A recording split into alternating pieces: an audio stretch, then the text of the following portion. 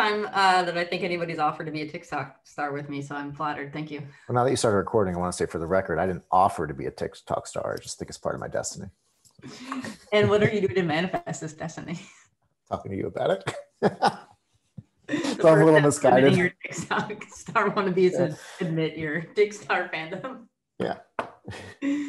Excellent. Well, everybody, thank you for joining us for another episode of Office Hours. I am so stoked for today's guest, Mike Redbord, who incidentally was my former boss. So I'm going to mind my P's and Q's, keep myself nice and tight here. And Mike, every episode that we do of Office Hours, the first thing we do is do intros of your 5 to 9, not just your 9 to 5. And before we dialed into today's call, you told me all about this shelf right over your shoulder, which I thought was just like a really cool industrial chic shelf, but there's so much more to what meets the eye of that shelf. So I've been reading in 2020 as our lives change about, the way work from home has changed. And this, as I learned, is called an identity shelf. It is a shelf of objects that represent your identity.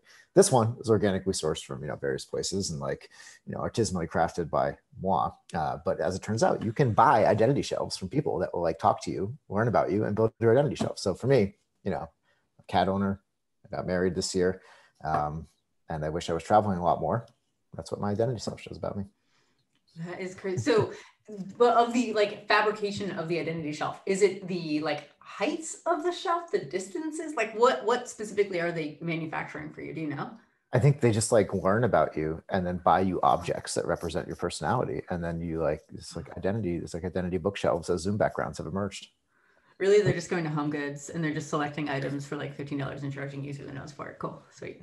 I mean, the bargain bin at Home Goods is a really strong place to start if anybody listening really wants to build one for themselves. Yeah.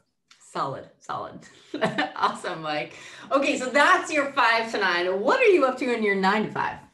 Yeah, so I love scaling companies, especially ones that really love their customers. And so I spent a decade at HubSpot with you in a former life doing some of that, and now have started a much smaller company, as companies start, trying to do the same and really perfect the art of account management for scaling subscription businesses. So we got this company called SaaSworks where we're trying to do that. And through that journey, we're learning a lot of the same things I think y'all at Alice are learning about personal versus personalized, and when the right type of touch really matters to get both the customer experience and the business outcomes you want. So that's the middle of the day. You've hit on one of the most important pieces of the puzzle when it comes to companies who are scratching their head, they're contemplating, I think we're already being personal, and we spend a lot of time getting them to understand that there is a big stark difference between personalization and being personalized and being personal. How does SaaSworks think about the differentiation between the two? Yeah, I think we share a lot with the way you guys think just by happenstance. It really evolved organically for us, it did for you, but it turns out there's a lot in common. I think when you're running a scaling subscription business, and you're an early team member on a founding team, or you're a founder, all those early customers so intimately, and those relationships tend to be deeply personal. Those initial customers are people you have first degree connections with. The way you service them and help them through the experience and using your product is deeply personal in a variety of ways. That word personal means a lot in that context.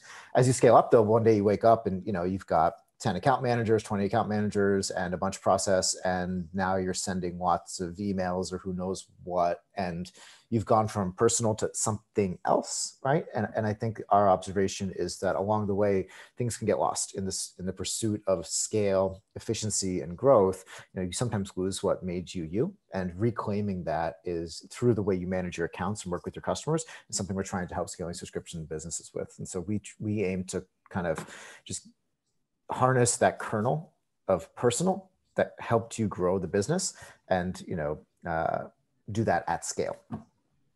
It's interesting that you think through this as it's just a process of maturation that every company has to go through, and going back to your roots and understanding what made you successful in the first place is actually what's going to help you grow and scale from here. And that trigger word scale, especially in the startup world, is oh, scale. How do we manage the scale? How do we manage the scale? How does SaaSworks think about regressing companies back to understand what differentiated in the beginning of their existence and help them use that as their scale lever? So I think when you work with any company and you adopt an owner mindset, right, you have to meet the company where it is. You can't just be sort of philosophical and say, oh, you ought to do this. There's a business reality that needs to happen, and when you put on an owner mindset, you adopt the incentives of the owner, and you sort of need to mind meld with the business. So it's a process, because if a business is in a place where they really need to work on like upsell as a part of net revenue retention to improve TLV so they can raise the next round, then like, okay, that's what must get done.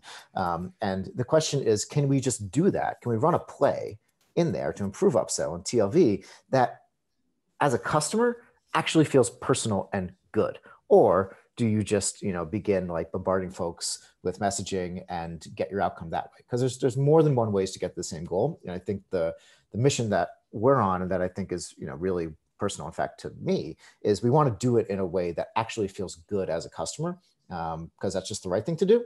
And as a byproduct of that, the downstream effects of that tend to be positive on the long run. You produce more customer advocacy, your things like NPS go up, and the more personal you can be, the more relationship you develop. And that just has a very durable kind of long arc of benefit to it.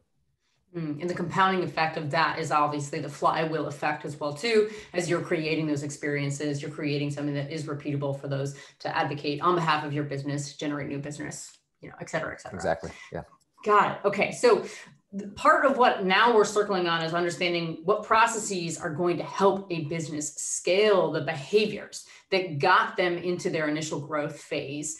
And using those processes and behaviors is really just about people management, process management, and holding people accountable to those original core tenets of what made your business successful in the first place. So as you're thinking about coaching and building the businesses that you're talking to, how do you help them, first off, identify the behaviors that they need to be focused on, and then identify the moments to deploy those behaviors to be personal and then be personalized? Cool. I love this question because it enables us to talk in terms of structure and framework, and I'm the kind of person that enjoys that. So hopefully, there's one thing I know about Mike Redbord is that 2x2. It's framework. That's where we're at. Oh, I love a good. Are we going in that direction? We are. So okay, I think when you think about if you're a founder or an operator, and you're looking to scale a business in a way that's more personal and produces the kind of outcomes we were just talking about in terms of customer love and flywheel and advocacy and all that. I think, part of what probably got you to where you are is having a good understanding of, okay, which accounts are the ones that I should really spend time with? Who should I prioritize? And when you think about prioritization, you probably think about it on two different axes. One is, okay, who are the accounts that are really in need of my help to get value out of my service? Who's healthy and who's not? And the ones that are healthy, you probably don't need to go and redo their implementation or re-explain to them how everything works, because they're getting good value. So they've been successful in the past. Those that are unhealthy, they're the ones that need some remediation. You just sit down with them and perhaps go all the way back to the beginning in terms of value prop, or perhaps they just have a couple of support tickets that need a little push to get done and kind of put a bow on the thing. So I like to think in terms of prioritization first, in terms of account health. Those are your customers, and you need to serve them, make them happy, and some of them need that more than others. So on one axis, let's think about health in terms of kind of low health and high health. And then on the other axis, perhaps on the vertical axis, right? If we have health in the horizontal, we can think on the vertical. You can think about, okay, what is going to help grow my business, and what's going to help us stay in business for longer so we can make more successful customers down the road. So on this, I think you apply a similar kind of framework. What is the level of opportunity in this account? Is this an account that, if it goes well, could become a case study that gets me 10 more customers, right? Is this an account that is a really, really big company that I can land and expand with? Is this an account that bought a little bit and is running a pilot and is going to buy a lot more later? So we can combine a concept on the customer health on the horizontal of, is this a customer that's getting the value that they bargained for? We can combine that with a little bit of capitalism on the vertical of, is this an account that has growth potential and leverageable potential in terms of case study, land and expand, all that. So I like to think of it first health and then account potential, and then you kind of get 4 different quadrants that we could dive into individually. I like that. And I think a lot of revenue generating businesses already understand at least some of their markers of opportunity. But one that I think most customers need a little bit more help with is account health and some of the markers of account health. So you mentioned a few there, including Net Promoter Score. You even noticed like how many open support tickets you have as well too. How might you coach a business through identifying account health score and keeping that as simplistic and scalable as possible? Yeah, I think keeping it simple is actually the key here. You can spend a lot of time building neural nets and doing lots of cool stuff with really advanced math. But if you can't operationalize it and use it, and the people in your business don't understand it, it's not going to get adopted. And then you've thrown a lot of math at a problem that you didn't actually solve from a business standpoint. So when it comes to account health, I think for especially smaller subscription businesses, under 100 million in ARR, say, you typically have a reasonably tight value prop that you've managed to scale from product market fit into a whatever it is, 30, 50, $75 million business. And that reasonably tight value proposition probably has reasonably few leading indicators of whether somebody's seeing success with it or not. And so when it comes to building a health score, I really like to keep it simple. You need to think very kind of reductionistly, if that's a word, and say, all right, this is our value prop. These are things that folks would do. We'll take it. Yeah, these are things folks would do along the way. And then, you don't need to use the world's most complicated math to figure it out. You don't necessarily need to use machine learning and AI. You can use a little bit of stats or just, a little bit of like looking at charts of distributions of customers over time based off of a couple of simple metrics. And I think if you overcomplicate it that much more than that for your first kind of cut at customer health, you're actually not on the path of truth and justice, because you're going to end up with something so complicated that it's going to be tricky to edit it over time. And it's going to be tricky for your team to actually use it, believe in it, and deploy it with their customers. Interesting. I'm tempted to think too, as a marketer, that I would also like to hear the same level of account health when it comes to pre-sale and post-sale, but that could be a different episode from Office Hours a little later on. So as I'm hearing you kind of think through the quadrants, and I'm thinking about, high opportunity, low health. I'm thinking about low opportunity, high health. Now, this is where we're starting to get to that phase of like personalization and personal. And there's also another angle here to think about who owns what in the relationship at what given phase. So can you walk us through that as well? Yeah, so let me start with, I guess, a statement on personal versus personalized, right? So if we could, right, if we had the, capability and frankly, the margin to do it, we would want to be personal with every one of our customers all the time. Like that's clearly that's the best state for a customer experience standpoint. The spectrum of fully personal through personalized to never talking to your customers, right? That's a function forced by the economics of business, where there's just, there's certain kind of goals that we want to hit and benchmarks we want to achieve in order to be, successful. So if you had your druthers, you'd be personal with every customer. The question is, how do you use some framework like this based off of health and opportunity to choose where that personal touch is going to have the highest leverage for your customers and for your business, because you need to balance both. And so when I think about this and start to apply this framework and like answer your question of where ought I to be personal, like it's very easy to be like, oh, everywhere. I think that's too hard. So you do need to prioritize, and that's what we're going to do. So if you have, this kind of 2x2, right, with low opportunity, high opportunity, low health, high health, you get those 4 quadrants, right, low and high of either one. And the places that are really, I think, perhaps easiest to answer are those customers who are in, somewhere like low health and low opportunity. It's not an account that's going to grow a ton, but they're not seeing a ton of success with you for whatever reason. That's a place where if you apply a personal touch, which is going to be expensive, and therefore at the expense of another account, you're not going to get an incredible amount of leverage out of it, right? So if you have an account that's low health, doesn't pay you that much, and doesn't have a lot of opportunity, that's probably a place to be more personalized than personal, unless you have the bandwidth to be personal with more customers, just because there's not that much fruit on the vine there, nor is it going to grow in terms of account opportunity. It's kind of that lower left quadrant of low and low, right? Mm-hmm. If you have somebody who similarly is, really high health, so kind of one to the right on this, but low opportunity, right? So they bought something, they're very happy with it, and that might be it. right? Maybe they're a small business and they're experiencing value from you, but the way your price scaling works, the way your price book works, the way your SKUs work, there's just not going to be something else for them to buy.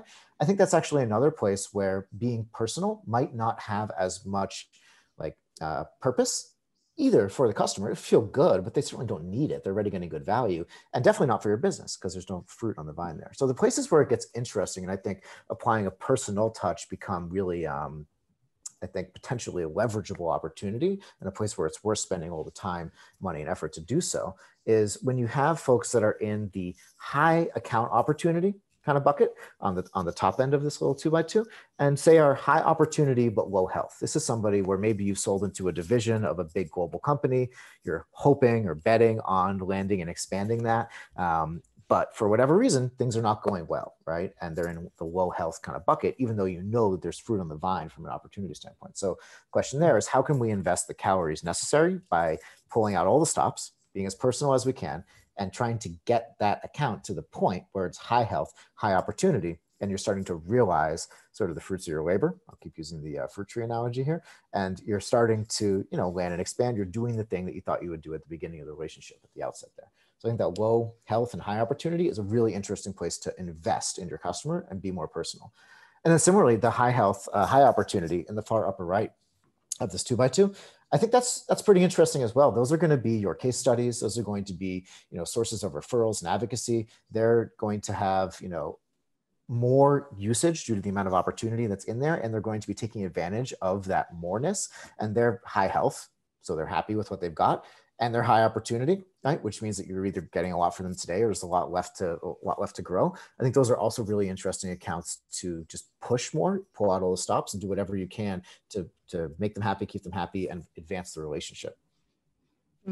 So of these 4 quadrants, as I'm listening to you to speak to this, I'm curious, just based on some of the word choice you've used, which one is one of these quadrants that has been the most underutilized by businesses and the most underserved by businesses?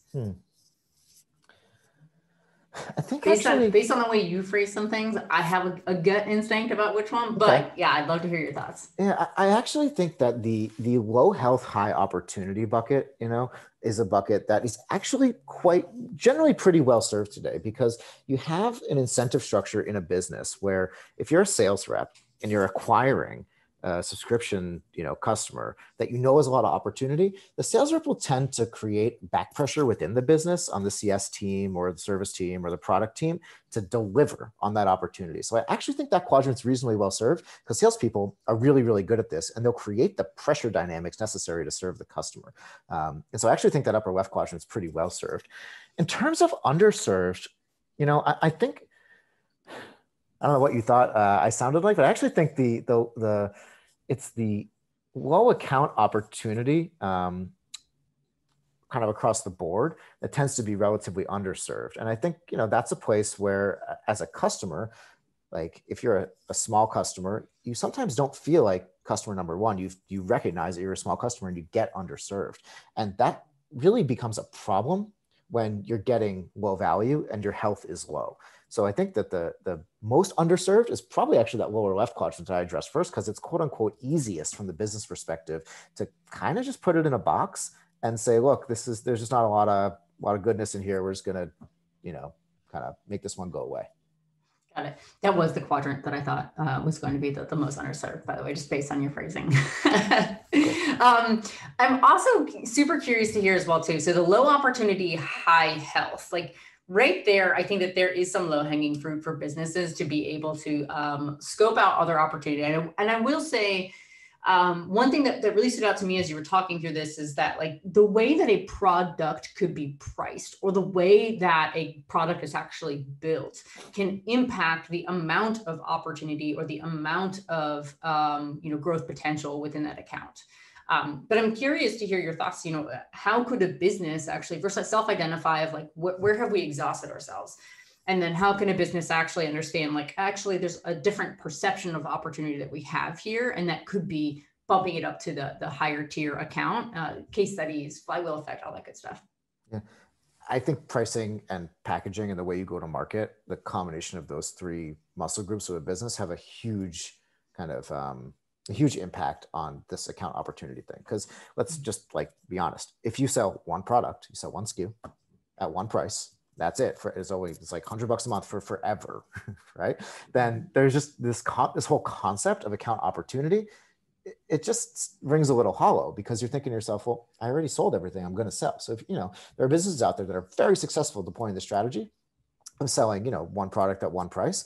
But this framework that we're talking about probably applies less well to them because there's just not going to be a concept of, accounts that grow 10x, right? Like this just isn't going to happen because your pricing, the way you price your product, your packaging, the way you chop it up into different editions and position different groups against each other, like those just don't afford enough kind of like opportunity in the account to actually like invest the time and realize the opportunities that are out there. So I think if you have value-based pricing where your price grows with your customer over time, that tends to be a good way to incentivize yourself to look at accounts as potentially having opportunity that you could go after.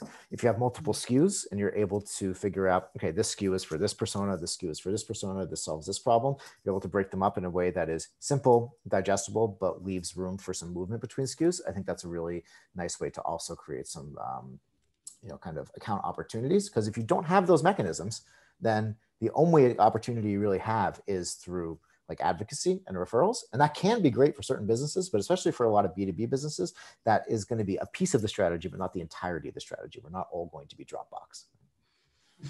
Yes, agreed. And I think it's really interesting for businesses too. If you find yourself with a plethora of low opportunity, high health accounts, would you say that that's a signal for reevaluating any of the aforementioned, you talked about go-to-market strategy, your pricing, packaging, and your product as well too? I think that's a really, really good point. If you're doing a terrifically good job at bringing in customers, kind of consuming 100% of the potential account value up front, and then you're also really good at making them healthy, like congratulations, you're running a good, durable business. But what are the pedals that you could push a little harder, either on the acquisition side, expand your ICP a little bit, like push that somewhat so that perhaps there are some customers that are not seeing as much health and, but you get a bite at the apple and a chance to make them healthy because you're now going faster. Or how can you build more products so you have more stuff to sell these customers that are so happy? And it's an awesome point. That lower right quadrant is actually a bit of a signal to the business that they could be going faster in a number of different ways. Oh, good. Impress the old boss. I'm cool with that. You're good. I like it. Awesome, Mike. Okay, so you're blowing my mind in so many different ways as we're thinking about 2021 forecasting, moving up ahead, starting to look more closely at this. I'm seeing marketers sitting at such an important place amongst all of this now as we're watching marketing moving further and deeper into the customer experience, post-sale, customer marketing starting to become a much more interesting component of demand generation from within. Where do marketers find themselves today playing a role in all of this one-to-one versus one-to-many, personalization versus personal? Yeah, I mean, everything we've been talking about so far touches on all the commercial elements of the business and product too, right? So like into the mix, we're throwing sales, throwing CS, throwing support, product, like the whole thing. But I think this is the reality about the way companies tend to come together and the different skills we each bring to the table. Marketers are going to be the architects of this customer experience, right?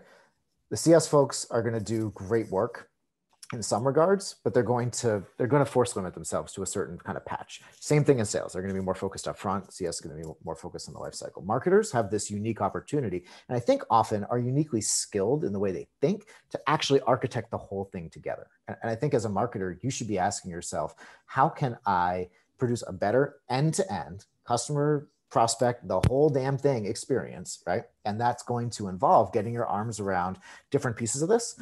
And I think marketers that do that are the marketers that in like the next decade are really going to sell. They're going to be, excel. They're going to be the architects of the way their businesses succeed. So part of that means customer marketing. And I think you just need to be judicious in the way you handle customers as a marketer.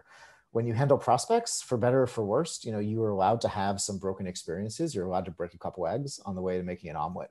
You just don't get to do that when you do customer marketing. Like they're already a customer. You can't have a funnel that's really inefficient. You have to produce great experiences every time. But I think really cool marketers are thinking about that already. And I think they're architecting great end-to-end experiences. And I think they work really well with their peers at the table in sales, CS, support, and elsewhere, because they can see end to end. And that's like a thing they're really uniquely qualified to do. So well put. Mike, I want to thank you so much for your contributions today. So TLDR, personalization and personal are two very important ingredients to be able to deliver an end-to-end customer experience. When you look at delivering personalization, you want to be looking at the low health opportunity and the low health of an account and the low opportunity of an account, but also keeping tabs on what opportunities could exist for you to differentiate yourself with a go-to-market product strategy and or pricing strategy. As you're looking as well to get more personal, you want to look at your high opportunity, low health accounts to get as hands-on as possible with them. And also you want to be looking at your high opportunity, high health accounts, because that becomes your flywheel compounding effect to grow and scale your business. Awesome, Mike. Hey, you know what? TLDR, that's where I'm at right here. Thank you so much for joining me today on Office Hours. If folks want to learn from you some more, if they want to spend more time picking your brain or build a couple of 2x2 frameworks with you, where can they reach out to you? How can they find you? Yeah, I'm a marketer by trade. So, LinkedIn, Twitter, that works. Or just send me an email, because in some ways, old school is good.